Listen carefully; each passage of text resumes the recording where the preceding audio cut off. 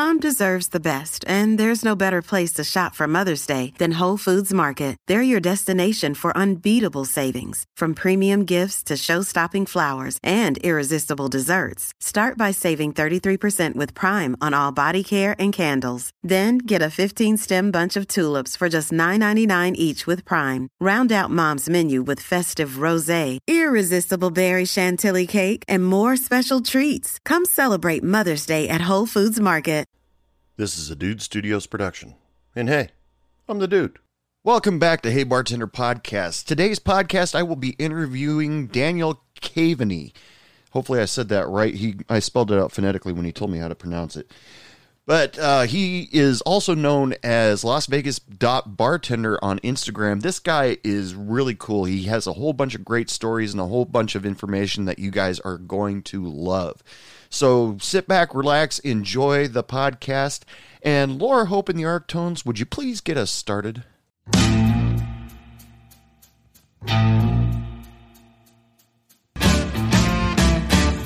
bartender, pass me a drink. The reason that I'm here is I need time to think. Yeah, so you take the lead. I'm a notebook. Anything you ask, I can answer. Okay. Start off the show. Basically, all I just do is say, welcome, Daniel, and welcome to the show. Thank you for taking some time off to be being on my podcast. Well, we've already talked about this before we hit record, but go ahead and tell everybody how you're doing. Hey, I'm doing pretty good. I started my career in Vegas when probably in my mid-20s. I was bartending on the Las Vegas Strip. I'm 41 now. But last year in 2 years ago in 2019, I became a sales rep in Las Vegas. And then this past October, I actually moved my whole family to a little small town in Kentucky to try to slow life down a little bit. You said before we started recording that you moved to Kentucky to be a little bit closer to whiskey. And I'm sorry the people on the podcast won't be able to see it, but I can see you have a very impressive collection behind you. Yes. Extremely impressive, actually. Yeah, I'm a little bit of a whiskey hunter. I mean, the other side of it is just everything else, all the gin, vodka, liqueurs, everything else that you could possibly think of. Oh, cool. Yeah, you got that home bar that everybody dreams about putting in their home. Yeah. So, like I told you before, we like to start off the show with a drink special, and if you would please give us a drink that you like to make or something that you made on your own. Is it original? So I typically go for drinks that don't make too many dishes, that it's easy to make at home, and that are pretty strong. And one of my favorites right now is called the Boulevardier. It's actually a riff on the Negroni. So instead, you take the gin, you swap out the gin for bourbon. So it's 1 ounce of each, bourbon, Campari, and sweet vermouth. And you just stir that, pour it over ice, garnish with an orange peel. What kind of flavor do you get from that? It's a bitter flavor. So a lot of palates aren't really acclimated to the bitter taste. But like they say, you got to try Campari at least 5 times before your taste buds really enjoy it. And believe me, once you start enjoying Campari, it's really a roller coaster all the way down. Yeah. Campari, that's brewed in. I know. That's brewed in Illinois, isn't it? Italy. Okay. Yes, it's an Italian aperitif. I'm thinking of something completely different. Then I'm sorry. Oh, you're thinking of Malort. That's it. Yeah. Yep. Yeah, that stuff is a different level of bitter. Yeah, I had some guests on my show some time ago, and they talked about Malort, and they said it's an acquired taste, something you give somebody, for instance, their first drink on a 21 run or something like that. Yeah, that's putting it nicely, being an acquired taste. Well, what was the name of the drink again? A Boulevardier. Okay, so if anybody out there tries to make it and serves it to their customers, let us know. You can let me know through Instagram, Hey Bartender Podcast, or your Instagram, which is Las Vegas Bartender. Las Vegas Bartender. I'm sorry, but Las Vegas Bartender, and let us know what you think of the drink. Because if you're really into whiskey, which you seem to be, it's probably really good. Yes. No, it's absolutely delicious. It has a lot of complex flavors that come about. My second favorite is, of course, the old fashioned. It's real simple, sugar, bitters, whiskey over ice. You're fine. You're done. But this is the other one I tend to go to a lot. Well, it goes along with the subject. When I went to bartending school, they gave us they teach you like 50 drinks. You're guaranteed to remember about 8 or 9 of them when you graduate.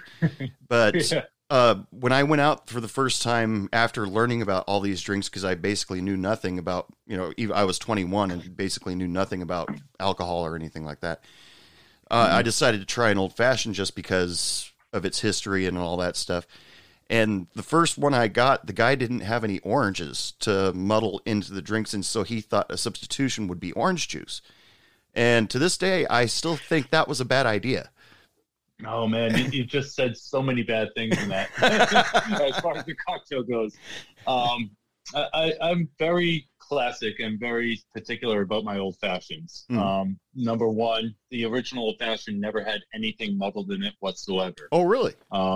The original definition of an old fashioned is just spirit, sugar, bitters, and water.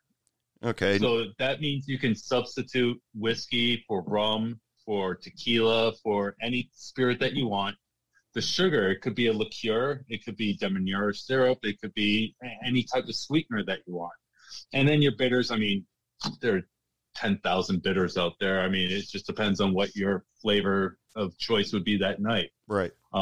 You stir those together, again, pour over fresh ice, and you got an old fashioned that's curated to your palate. Somewhere around the 90s, when all those sweet drinks were coming out, is when people started muddling all those cherries and oranges in it. Yeah. And it's what I like to call, and what I've learned from Las Vegas, it's called the Wisconsin old fashioned.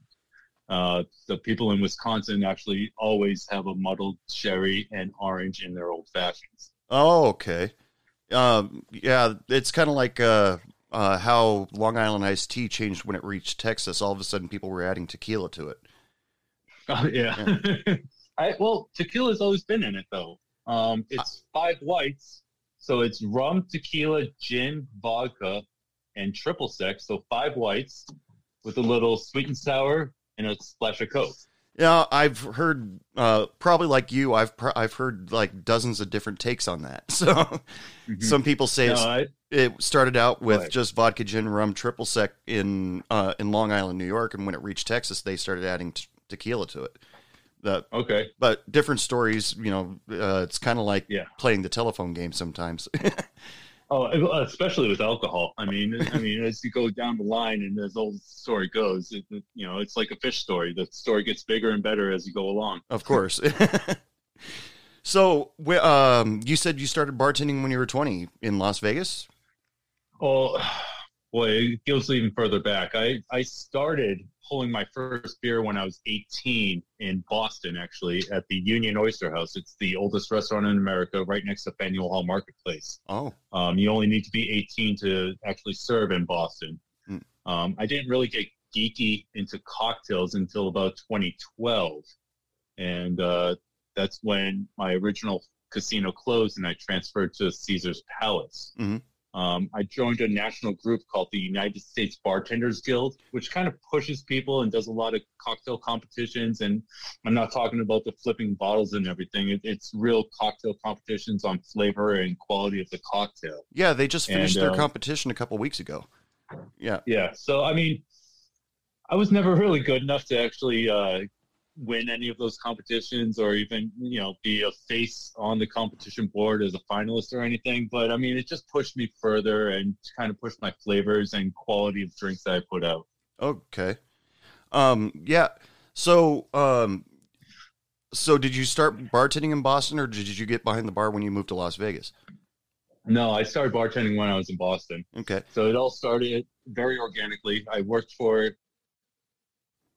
a restaurant, and I started as the porter. I was just bringing in all the orders, cleaning the kitchen and that kind of thing, and then worked my way into prep cook, and I worked the entire line. I was going to culinary school at the time, so it kind of inspired me to work through the kitchen. Well, then a busboy called out, so I started bussing tables in the front of the house. A barback called out, and I started bringing up beer from the basement. The bartender called out, and well, there you go. I'm bartending now. That seems to be the way everybody seems to step up in the restaurant industry, because I did the same thing. I mean, I was a dishwasher at one point, and then all of a sudden I'm setting up the salad bar, and then, just kept going upwards. I've always told people, that's the best way to learn the bar is by growing out from underneath. If you want to go to bartending school and think you're going to be an all-star somewhere, it's not really going to work out.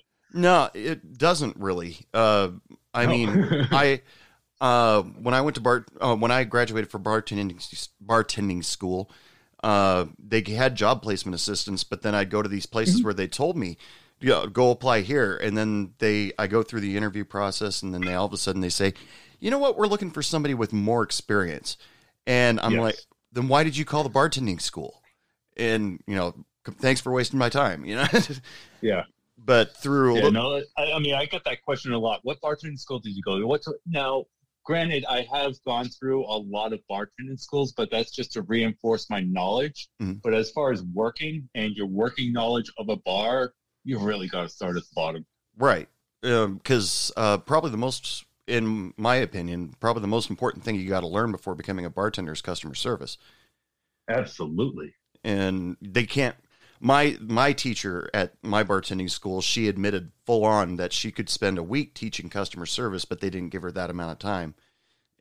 But that was the most important thing that she wanted us to take away from there. Learn 5 or 6 drinks, you'll be fine. But this is what I want you to learn: the sound of ice shaking inside an empty glass, and things like that.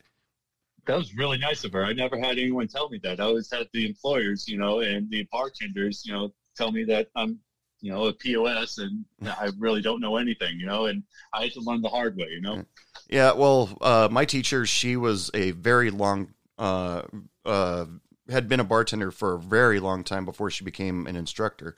In fact, she was a bartender in Vegas for quite a while before she moved to Oregon, and then bartended around there for a while. But I felt like I was lucky to have her as an instructor just because of her knowledge.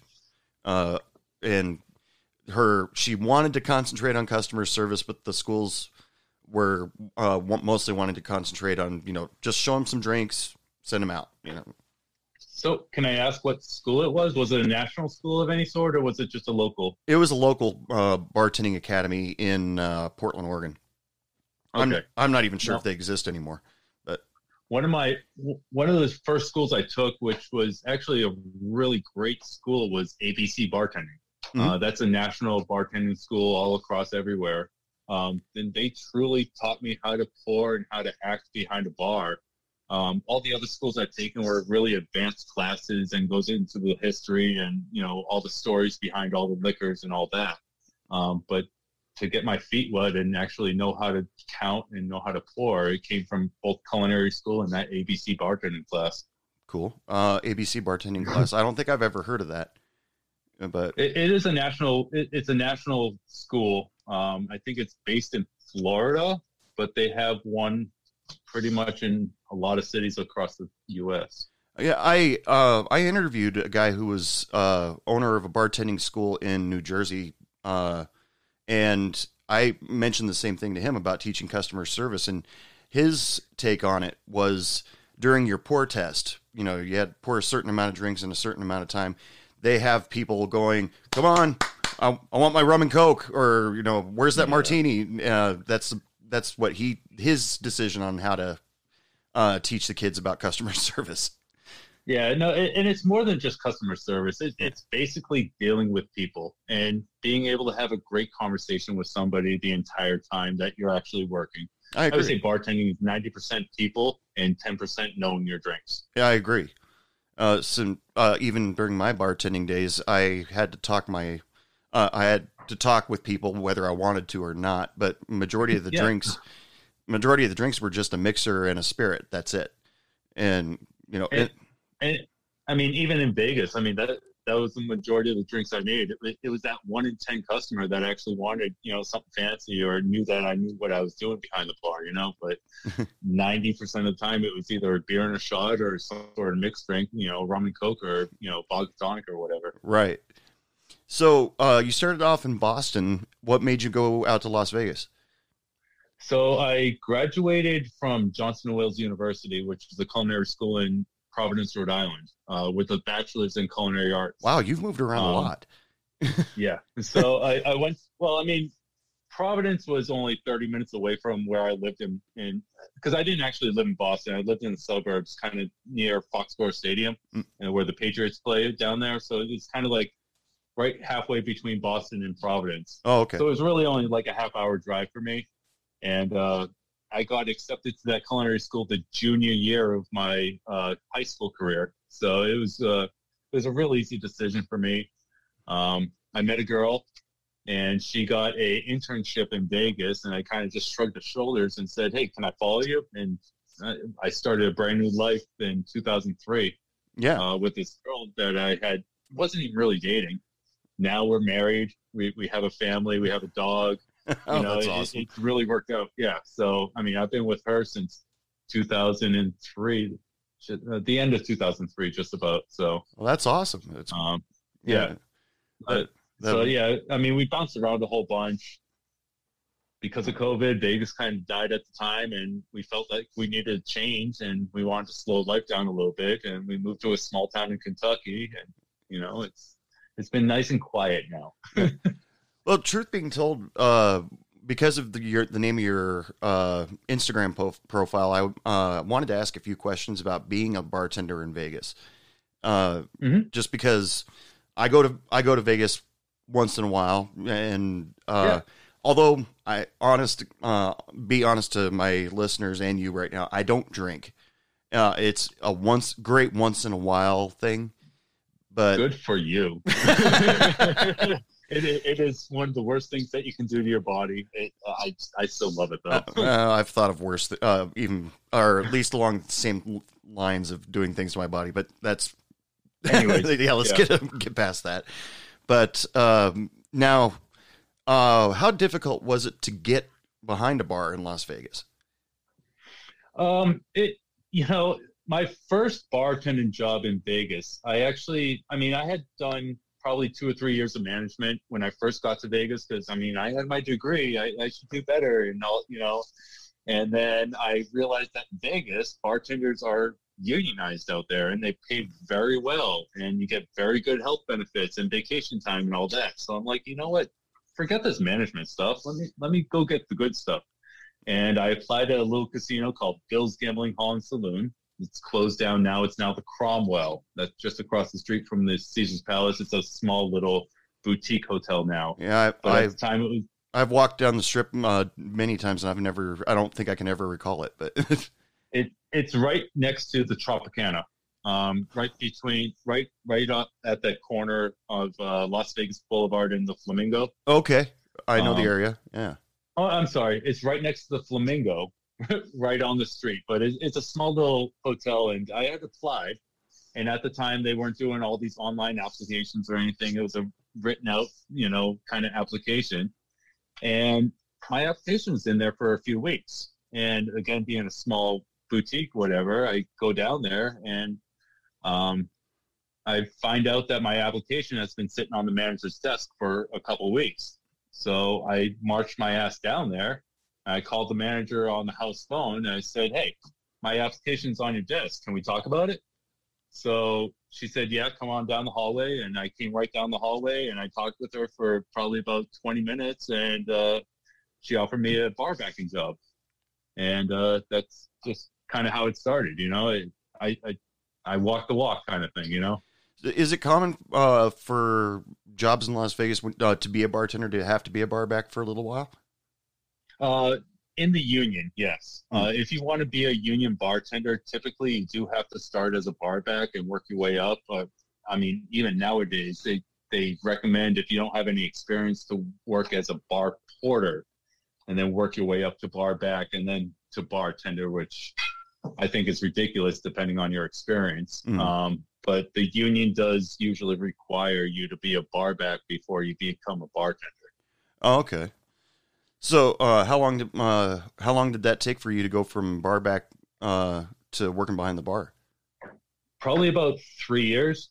3 years? Yeah, 2 or 3 years. I was a barback. And I mean, I made great money as a barback. I had some really great bartenders, and I worked some really great bars in that hotel. Mm. I was probably making more than I was on some bartender shifts out there. I got really lucky with the place I was at. It's funny because you never know how well you are until you leave the place. Right. And thinking back, that was one of the best jobs I ever had. Yeah. When I watch the bartenders do their thing in Las Vegas, truthfully, I go to the more touristy places just because I don't know any better. But I watch these bartenders, and sure, they're like one of the bars that are on the islands in the middle of a sea of slot machines. It always seems like they don't have a lot of people walking up to the bar or sitting at the bar, but the waitresses are constantly, cocktail waitresses are constantly going up to them and out, up and out. But is there a lot of business there, or working at the bar? Absolutely. I mean, it always depends on what shift, what bar, what location, and all that kind of stuff. But yeah, in the union in Vegas, there are front of the house bartenders and back of the house bartenders. Those back of the house bartenders are the ones that make all the drinks for all the cocktail waitresses. They never have to talk to a customer, nothing like that. They pour all their drinks pretty much from a liquor gun. You got 3 liquor guns, all with measured pours, everything from Grey Goose to the cheapest of the cheap vodka that they put on there. Yeah. And, you want a vodka tonic, you press vodka and press the tonic in a glass. The girls already have the glass filled with ice, and it's bang and go. It's just a robot kind of position. I never liked that because I like the bartender-customer kind of relation, Yeah, it's almost, like you said, it's very robotic, and it's, did you have to wait for a ticket to print out, or did they just walk up to you and say 3 vodka crayons? It depended. Yeah. It really depended on the hotel. So, some hotels did have tickets print. Some hotels did not. I was really early on in the whole Vegas bartending thing back in the early 2000s or mid to late 2000s. So we didn't have too much tickets. We didn't have too much regulation. We just kind of serve the girls and go. They call a system and they call their drinks in a certain order. And Well, for those of you playing the Hey Bartender podcast home game, this is what we call a snafu. Right at this point in the podcast, he lost signal on his cell phone. So I'm just going to take a second here to remind you guys to go to heybartenderpodcast.com. You can check out new episodes there. You can check out old episodes there. You can even pick up yourself a Hey Bartender Podcast t-shirt if you are in the mood. Everything goes to help support the podcast and bring you a bigger and better show. So remember, visit www.heybartenderpodcast. And remember, share, like, and subscribe to the show. I would really appreciate it.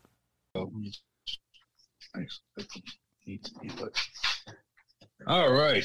Hey, man, technology here in Kentucky isn't the top notch. We're trying out here. Yeah, that's all right. I always kind of expect it whenever I do these Zoom calls. But anyway, so what were we talking about? The drink order, taking drinks in the service well. How the service well bartenders are a completely different kind of bartender. So, did you have to deal with like top shelf liquors when you're a bar back or a service bartender?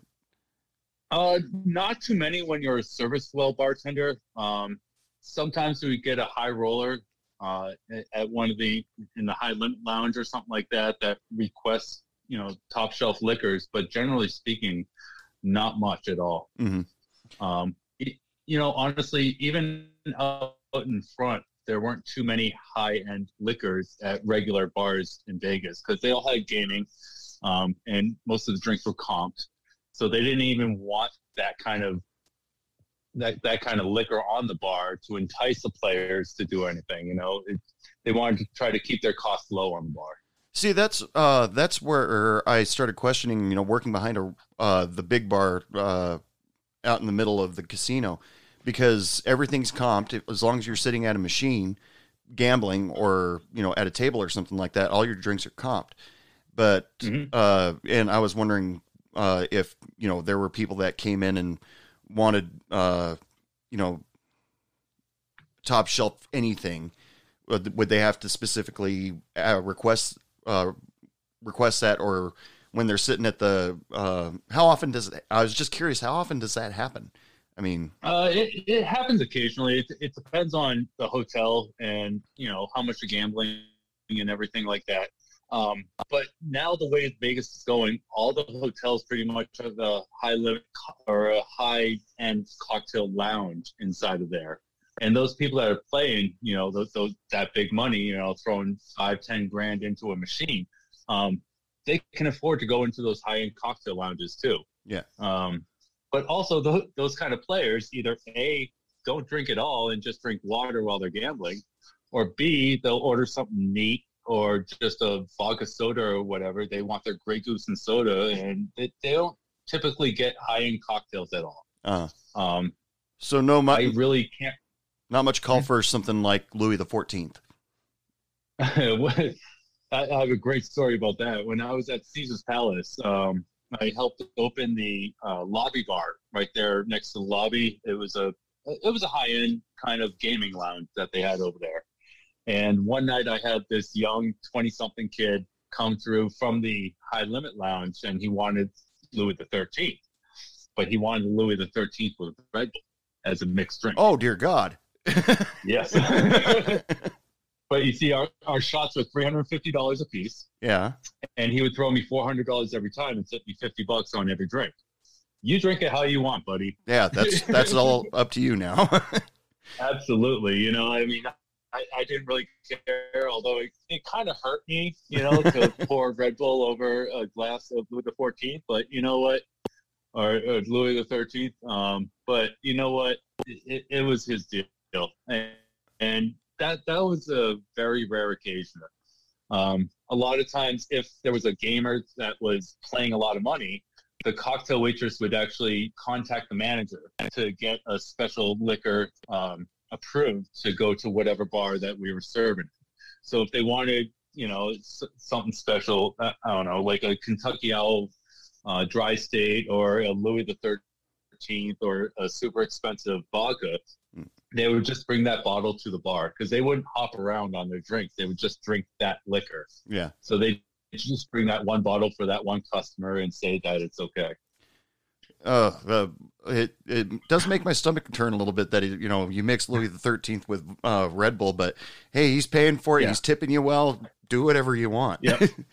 And then when you get out to the front bars, it might not look all that busy sometimes, but those people that are playing the good money, typically when you hit something, some sort of big jackpot, they tip you out a lot of money.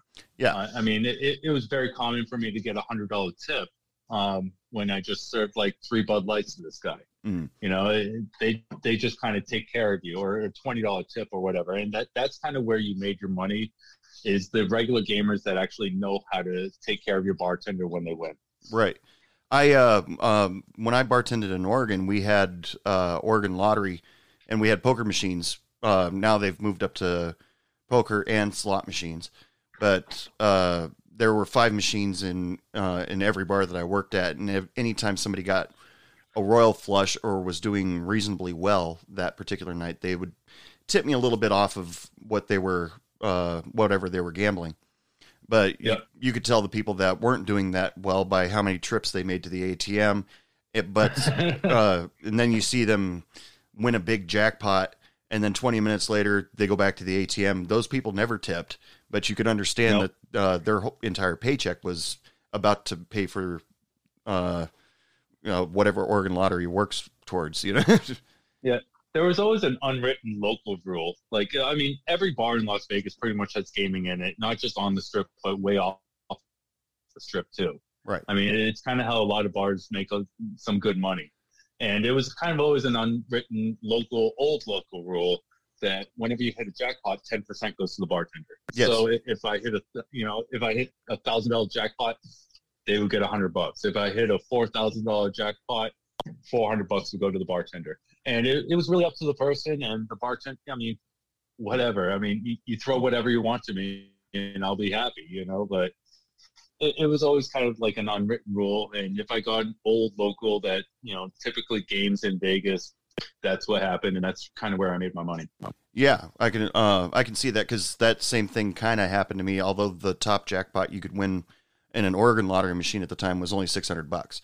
So, but every once in a while you get one of those generous people that would give you 10% or even $20. There were times even $5 I greatly appreciated off of that. Yeah, I get that. Or some Keno winner, one of my friends, it wasn't my shift. She had a person win a couple $1,000s on Keno one night, and to the point where he had to go to the state lottery commission to get his winnings. Yeah, and he came back a couple days later and gave a tip to her for that. And I thought, oh, why doesn't that happen on my shift? But I know.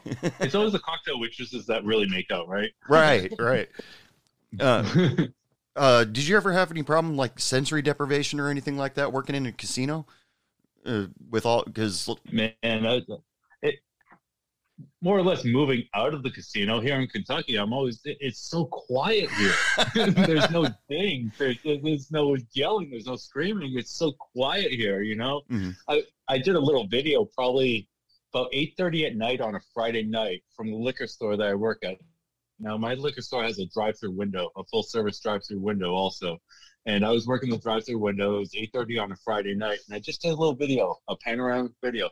There wasn't a frigging car or any noise or nothing that you could see at all. And it really boggles my mind, and it's so peaceful here. Yeah. But yeah, that sensory deprivation, you don't notice it when you're working there. It just kind of goes away. The slot machines, that all that noise just kind of goes away as you're working there. But man, when you get away from it, you really do notice it. You get a little tinnitus. Did you notice some tinnitus when you got to Kentucky or anything? No, not really. Yeah. But I get what you're saying. Yeah. So I want to hear a good Las Vegas bar story before we move on to what you're doing now. I always have this one that I turn to, and I was at the Venetian actually, and I got a young couple that came to my bar, and they were about to get married the next day. It was a holiday weekend of some sort, and they came to my bar. It was probably like 2 or 3 o'clock in the morning, and they were feeling good, but they were celebrating and everything, and they were also foreign. They were from Mexico. So I said, they ordered their drinks. I politely said, yes, can I check both your IDs? One guy didn't have his ID. I couldn't serve him, and he gets very irate, starts yelling at me, telling me he's going to call the manager, and he ends up storming off. He's going to find this manager. He leaves his girl there at the bar also with no ID. Well, I can't have someone sitting at my bar with no ID. So I just asked her to move away, and she was polite about it and everything.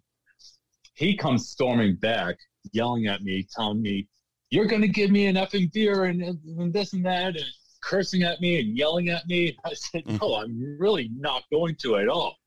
And he ends up picking up another customer's beer, throwing the beer at me out of the beer bottle, and then it was a gentle toss in my direction, the beer bottle. It hit my leg and fell to the ground.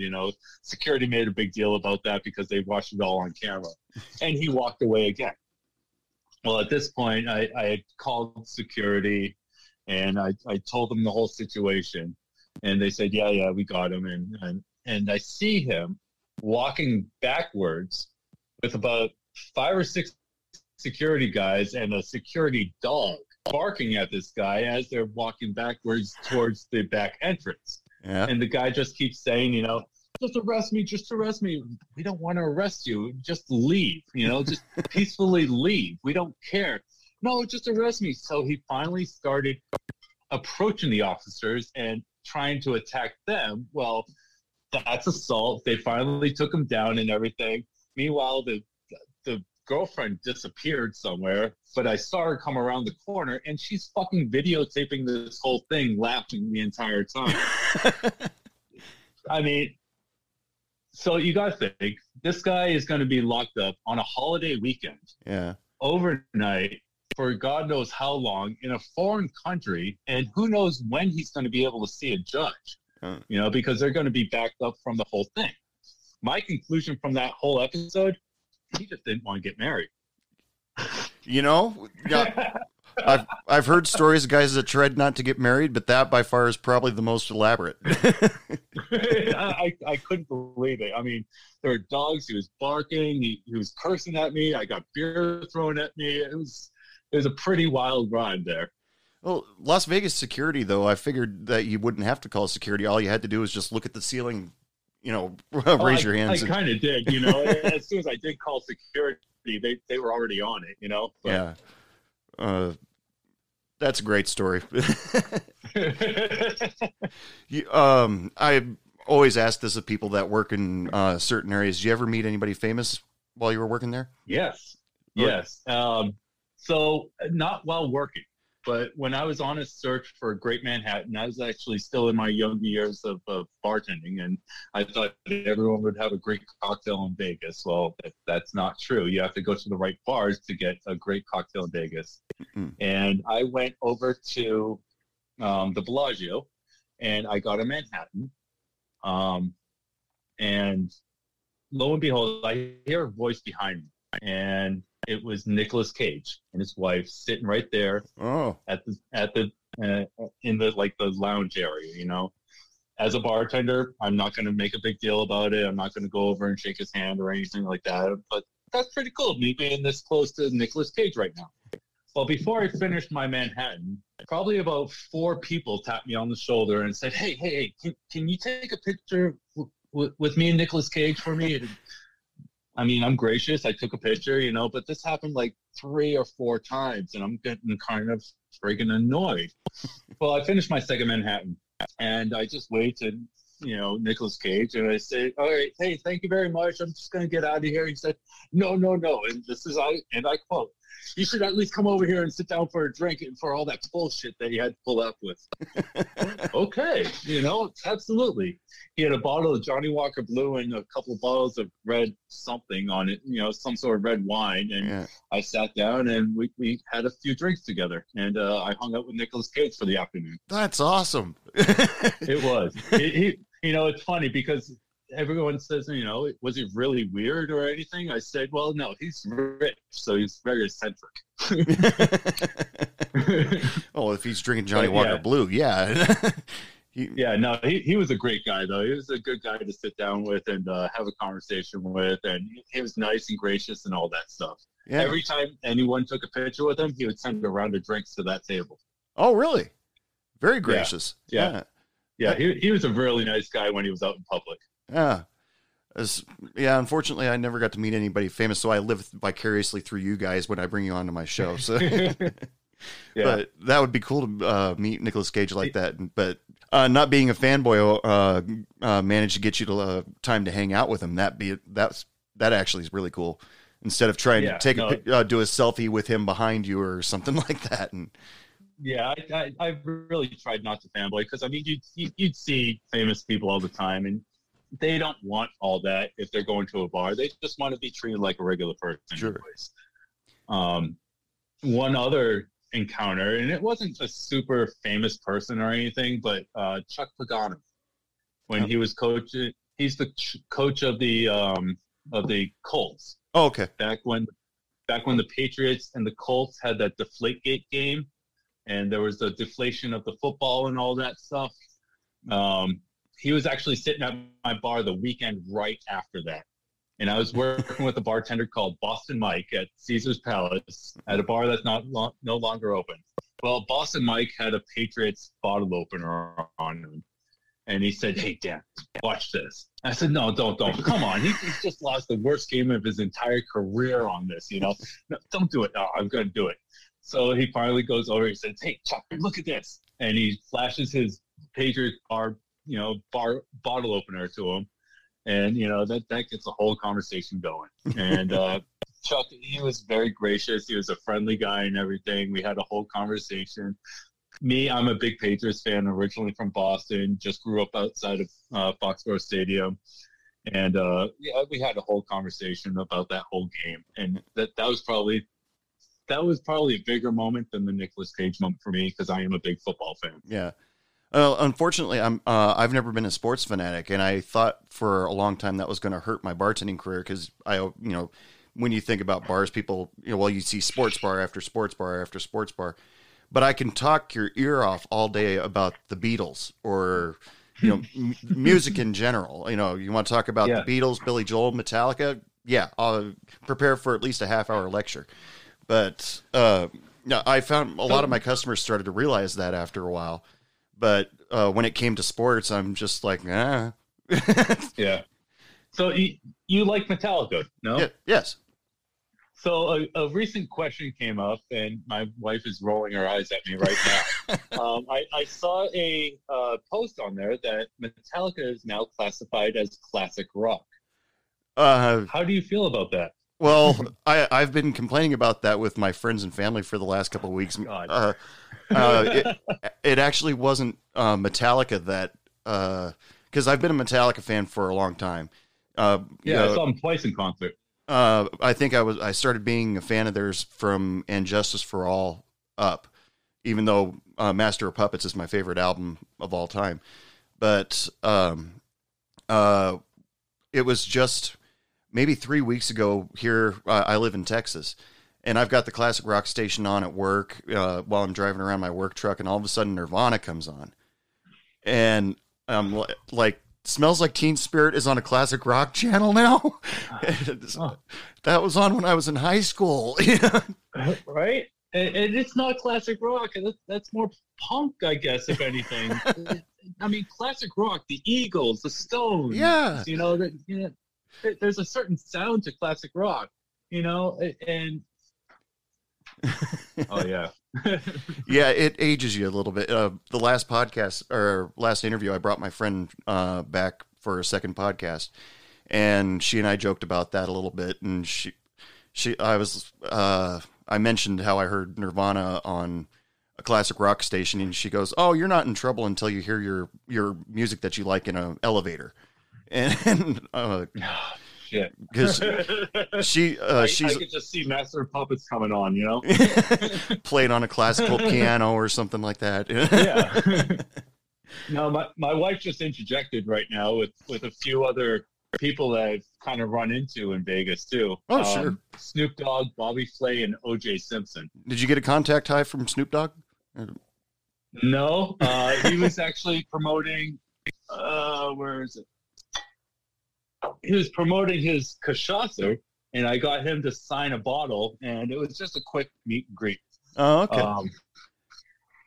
The O.J. Simpson story is actually kind of a funny story. I was setting up for a nonprofit kind of charity event over at the Palms, and I was taking out one of those big lamp heaters that they have at parties and whatnot, and I was pulling one out. And all of a sudden, I get knocked over by this guy, and it was O.J. Simpson. He was coming down the stairwell, and he knocked me over, and he picked me up and, pat me on the, oh, sorry, brother, And him and about 4 or 5 other guys come following up. Lo and behold, I'm watching the news the next morning. O.J. Simpson is arrested for armed robbery at the Palace Station Hotel. He that was night. off and going to get his shit over. Yeah, that night he knocked me over. Oh, his mind was on other things. He just didn't see you. That's I was just kind of setting up, and he knocked me over in the back hallway. That's crazy. Yeah. And then Bobby Flay, you know who Bobby Flay is? Yeah, cook, Food Network, Iron Chef. Yeah, I've run into him twice. There was a United States Bartender Guild meeting at one of his newer restaurants over at the Aria, and I got him to sign a huge kind of sign I brought to the meeting. It said "Good Food, Good Times," and he signed it for me. And then I was over at the Palms again, and I run into him just at a regular bar, and just had a quick little conversation. It's kind of the place to just kind of run into people, you know? Yeah. Everybody goes to Vegas at least once or twice in their lives, or, you know, a year sometimes. I don't know. Yeah. No, but anyways, yeah, no, she just interjected with those other few. And I mean, there are so many interactions that I've had that I've kind of just forgotten about, you know. I've run into Paris Hilton a few times when she was over at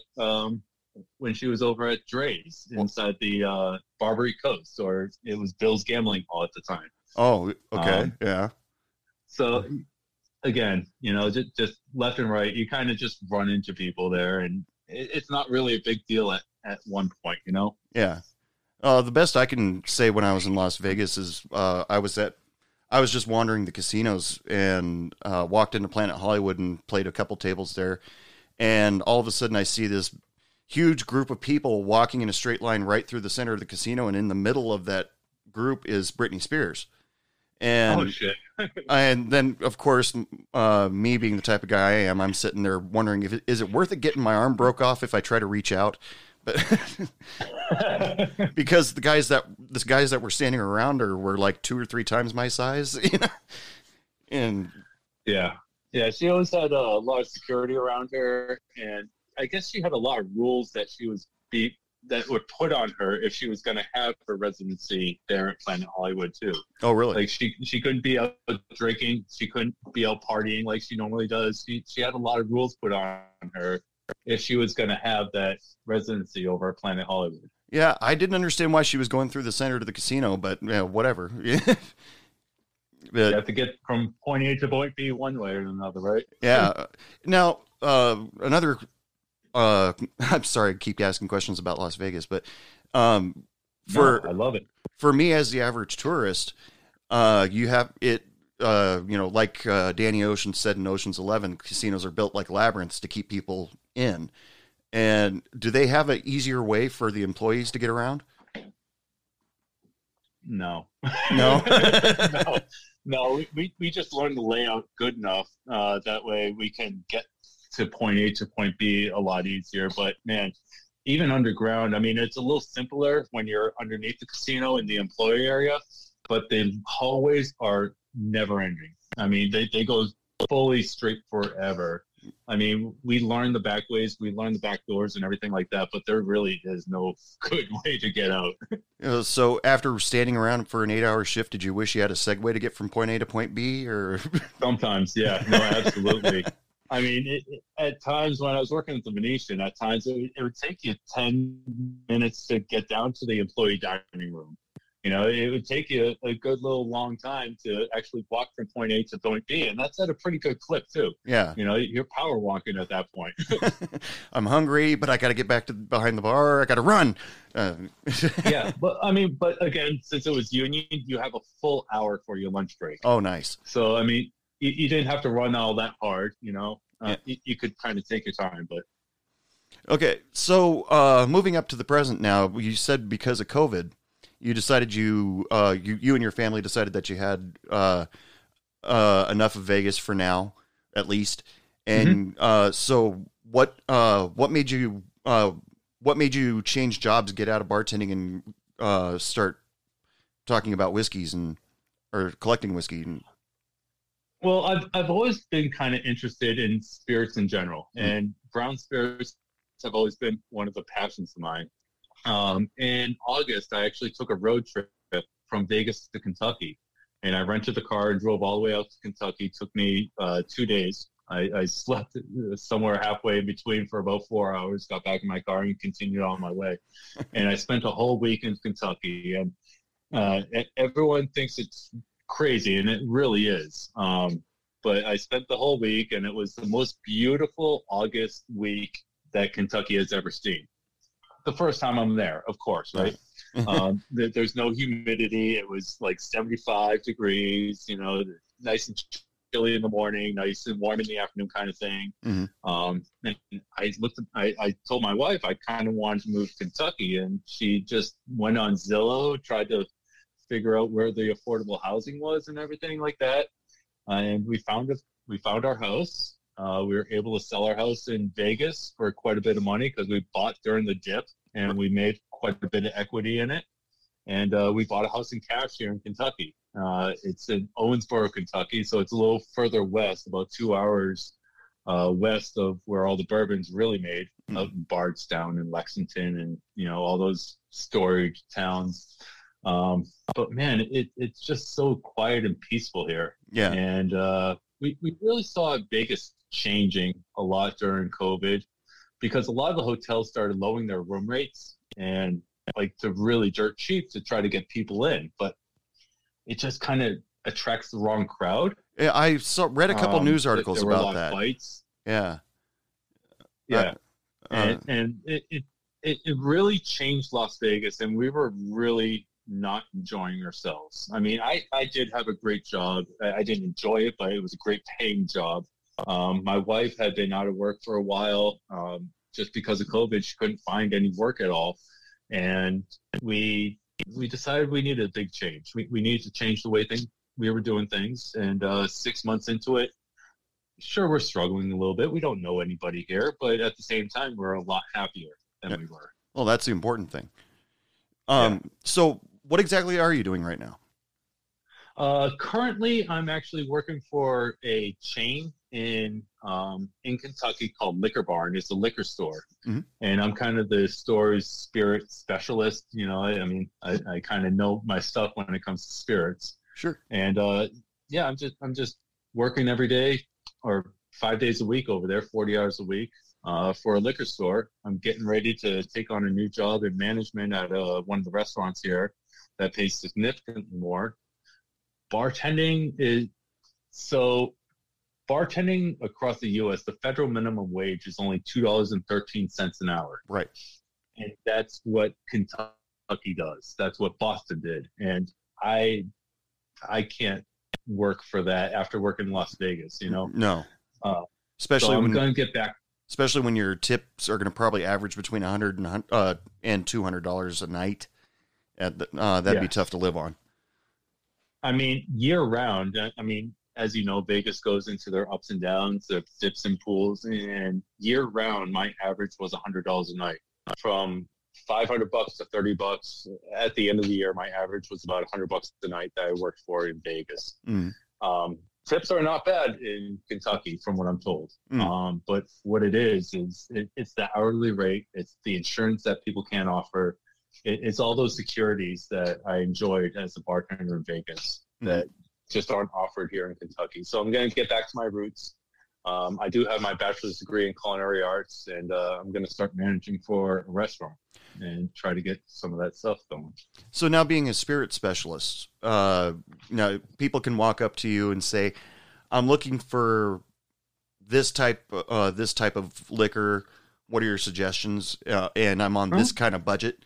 So it's like given like a best example I can think of right off the cuff. I'm looking for a whiskey, a little bit on the smoky side. I've got $40 on me. I'm tired of Jack Daniels. What would you suggest? Actually, there's a company called MB Roland. They do a fire smoked kind of whiskey. It's a little more expensive than the than your $40. It's probably more in the $50 or $60 range, but it's going to hit all those notes far out. I'd probably go through our spirits section and kind of point out different wines and explain to them the history, or not just the history, but the flavor profiles that go into it at that price point that you're looking for. It's funny, here in Kentucky, people are really about their Kentucky bourbon, though. Yeah. We have Woodinville. Woodinville is one of the most storied outside of Kentucky whiskeys nowadays. But because it's made in Washington, everyone's passing it by.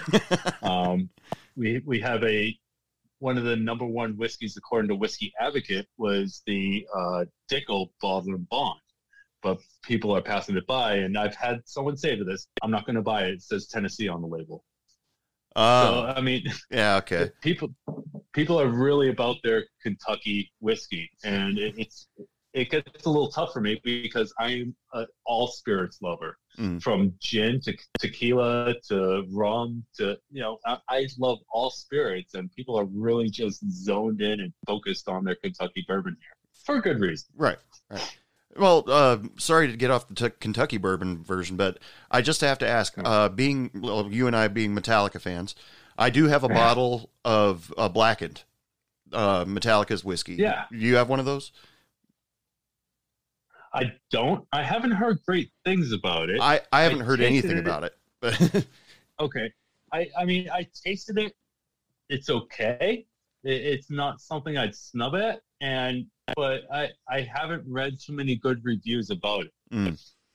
Yeah, it's just another one of those things Metallica decided to invest in, which I kind of think is funny since they all seem to be talking about cleaning up, and James has gone through rehab 2 or 3 times, and now they're investing in whiskey. I think it's that whole thing. Like after the Garage Days album or the Garage album, I think that's where they became like a classic rock band. You know, they kind of slowed down their whole style and everything. I tend to listen to all the albums pre-Garage Days, you know? Now, Garage Days, not Garage Days, not Garage Inc. Garage, whatever it was. I mean, before when Jason Newsted. Garage, before Jason Newsted joined the band. Yeah. Yeah. Yes. So, I mean, the Black Album, Kill 'Em All, you know, Ride the Lightning, Faster Puppets. That's what I remember Metallica as. Right. And then all of a sudden, Bob Rock started changing them up a little bit. Don't even get me started about the Saint Anger album, but again, I stopped following them after that. You know, I kind of stuck in those kind of 4 albums. Well, just in the very, very off chance that they may be listening to this podcast, I will stick up for them on their most recent albums, Hardwired to Self-Destruct. It actually feels like it's taking it back to like the Master of Puppets days type of stuff. No kidding. Right. Just so I can kiss their ass a little bit, I guess. But no, absolutely. I mean, I wouldn't mind trying to listen to them again, but yeah, I've really stuck with the first 4 albums. Oh, sure. Yeah. Because I jumped on. Everybody thinks I jumped on the bandwagon when the Black Album came out, but really right around where Justice was popular. That's where I jumped on because I was learning how to play the drums at the time, and I really, really wanted to learn how to play one. And so, I listened to that one constantly just so I could do the double bass thing right in the middle of the song. And that was awesome. But I did have to learn the Black Album stuff because that's what everybody knew when I played. You know, when my band went up and we just wanted to get other high school kids pumped up. We knew they knew Enter Sandman, so we'd play it. You know. But anyway. Yeah, and it was funny when I was a freshman in high school. I took a English class that we needed to recite poetry, and they said we could recite, you know, a song because a song is technically poetry, and it was Enter Sandman that I recited. I had an English teacher do that to me too, but I think I ended up reciting the lyrics to Purple Haze. I don't think she liked that. Oh man, I mean that's a classic. Yeah, it was the first song that popped into my head, and out of nowhere. I mean, I was listening to Jimi Hendrix at the time, but yeah, she said recite poetry, so I thought, let's see, Purple Haze are in my brain, but she she gave me a lecture with the finger pointing, saying that it had to do with drug abuse, and I'm like, yeah. Of course, you know, they're teaching us a lot in those songs. He did it so I don't have to. Right. Anyway, so your plans for the future, you're going to start getting back into restaurants? Yeah, get back into restaurants, start managing. I mean, I would love to make enough money to actually open my own place out here. It really is set, you know, 10 or 20 years in the past out here. You know, they really aren't progressive with much. They have one restaurant here in Owensboro that actually makes great cocktails. Other than that, it's just going to be a regular bar and shop kind of bar. Of course, a lot of them have a great whiskey selection, and I mean, a lot of the bar and shop bars have great people behind the bar, but sometimes I really want that great cocktail too. Sure. there are so many locations in Vegas that have those great cocktails that can be dive bars too, and you don't find that here in Kentucky at all. So I would like to progress it a little bit, but again, I would need an investor. There's a lot of things going behind opening a bar, you know? Oh, sure. And in Kentucky, you don't get your margaritas in those yard-long plastic. No, I mean, again, I'm very stubborn with my classic cocktails. You know, I mean, a daiquiri isn't a big frozen red drink. You know, it comes in a coupe. It's just lime juice, lime juice, simple syrup, and rum. Yeah. And the margarita is kind of the same thing. 3 ingredients: your triple sec, your lime juice, and your tequila. Maybe a little sweet and sour if you wanted a little sweeter, but not much more. You know. What kind of bartender are you? Do you prefer the pour spouts, the jiggers, or what's your method of pouring? So I find the pour spouts. I definitely have my count down to a quarter ounce. I can pour a quarter ounce without even thinking about it. I can pour 2.5 ounces without even thinking about it. Jiggers I always use when it comes to multi-ingredient cocktails, just because you want that perfect balance and for what they're actually thinking about. So I go back and forth. I use the jigger, but it's not really needed for mixed drinks or something simple like a margarita, in my experience. Have you ever had to deal with a bubble pourer? A bubble what? A bubble pour spout? They've got that little ball in it, so when it thinks that it reaches a shot, and then it's supposed to click. And I freaking hate those. That means you're a real bartender. Yeah, I absolutely hate those. I mean, I've gotten pretty good at just pouring it straight out of the bottle without a pourer. Also, you know, I usually pour 2 to 2.5 ounces just straight out of the bottle. Without any problem. I can pour 1.5 ounces straight out of the bottle without any pour. It's harder to do those smaller quantities accurately. Mm-hmm. I don't know why, but I've just been pouring that good 1.5 ounces to 2.5 ounces pretty accurately. Yeah, one bar I worked at, they decided to integrate that, and I got tired of them within 2 hours of my first shift. These they don't work correct. Well, you're pouring it wrong. You're not holding it right. And I'm like, no, I'm doing fine. Or especially after a week of pouring something thick like Bailey's out of a bubble pourer, then they're pretty much useless. And I mean, that's the thing. Not every liquor pours exactly the same. Yeah. You know, I mean, some of the liqueurs pour a lot slower than some of your vodkas or your gins, rums, or anything like that. I find it's not even a count even. You got to kind of feel the bubble. It sounds funny, but those bubbles coming out of the end of the pour when you turn the bottle upside down, you kind of feel that in your hand. You just kind of know about how much is in that glass at that point. Mm-hmm. It's more of a feel than anything else. Yeah, I even hadn't been bartending for very long, and I'd turn it over, click. That didn't feel right. And yeah, exactly. You know, I mean, it's really a feel. I mean, bartending schools always teach a count. You know, you got to count to 3, or you got to count to 7, or you got to get your own count. I lost the count a long time ago, and it's more of a feel than anything else. Mm. Yeah, they taught me to count to 4, and that's a perfect shot. And but everyone counts to 4 differently. You know, 1, 2, 3, 4, and that's not a full shot. Right. 1, 2, 3, 4. You'll get better. You know, so it's different for everybody. Yeah, exactly. But like you said, you develop your own feel for it, and it all works out. Well, Anyway, before we close up here, is there anything you want to promote? Talk about something you want to promote, or tell people where they can find you on social media or Instagram. So my Instagram is Las Vegas _bartender. I post a lot of whiskeys lately that I find from my bourbon hunting. I do a few cocktails here and there. Been slowing down on social media a little bit. I did just start a TikTok, and that's Las Vegas _bartender, but with an underscore at the end of it. There's another large TikTok account with my same Instagram name. So it's easier to get those confused. But yeah, I mean, I just keep chugging along, and I've really been slowing down my life. I was just interviewed by Chilled Magazine for influencers on Instagram. Oh, cool. And they gave me about 10 questions. The article should be coming out in the next issue or two.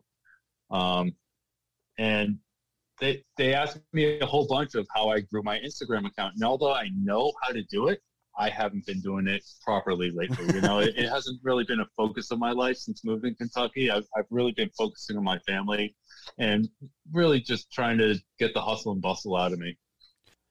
Well, okay, people, it is last call for alcohol. Come on up to the bar, pick yourself something up nice, and if you're lucky, I won't say something smart aleck to you. Special thanks to Daniel Caveney for being on the show. It was great having the show. Those stories that he was telling, weren't they awesome? I mean, get to hang out with Nicolas Cage and all that sort of thing. That's just super cool.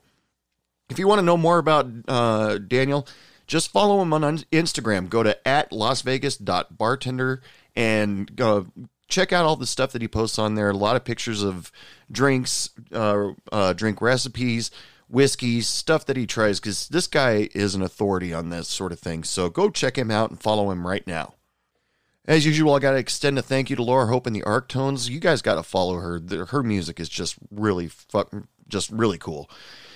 And I also want to remind you guys, share, like, and subscribe to Hey Bartender Podcast. Tell your friends about it. And if you want to pick up some Hey Bartender Podcast stuff, go head on over to www.heybartenderpodcast.com. I got t-shirts for sale. You can catch up on old episodes. You can listen to new episodes. It's all there on heybartenderpodcast.com. Also, if you want to contact me in any way, shape, or form, best way to do it is my email address, dude@heybartenderpodcast.com. Follow me on Instagram or Facebook. Both of those are Hey Bartender Podcast. DM me a message. Tell me a drink recipe. If you want to be on the show, tell me that. If you are a music group and you want your music to be heard on my show, all you have to do is send me an email and I will make it happen for you.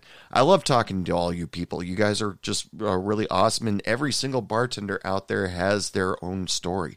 And, you know, that's what it's all about. You know, it's every time I do one of these shows, like when I was talking to Daniel just now, it's like sitting in a diner late at night or sitting at somebody's garage and just talking about your day and swap stories. It's a lot of fun, and, you know, share a couple drink recipes so you can take it into your own bar, and it's just really fun for me. So if you're a bartender, server, whatever, and you have some cool stories and you want to talk about them on this podcast, email me, dude@heybartenderpodcast.com, or reach out to me on Instagram or Facebook, both of those, Hey Bartender Podcast. So until next time, ladies and gentlemen, as usual, I just want to wish you all lots of love, lots of sex, lots of happiness, and don't take any shit from anyone. Good night.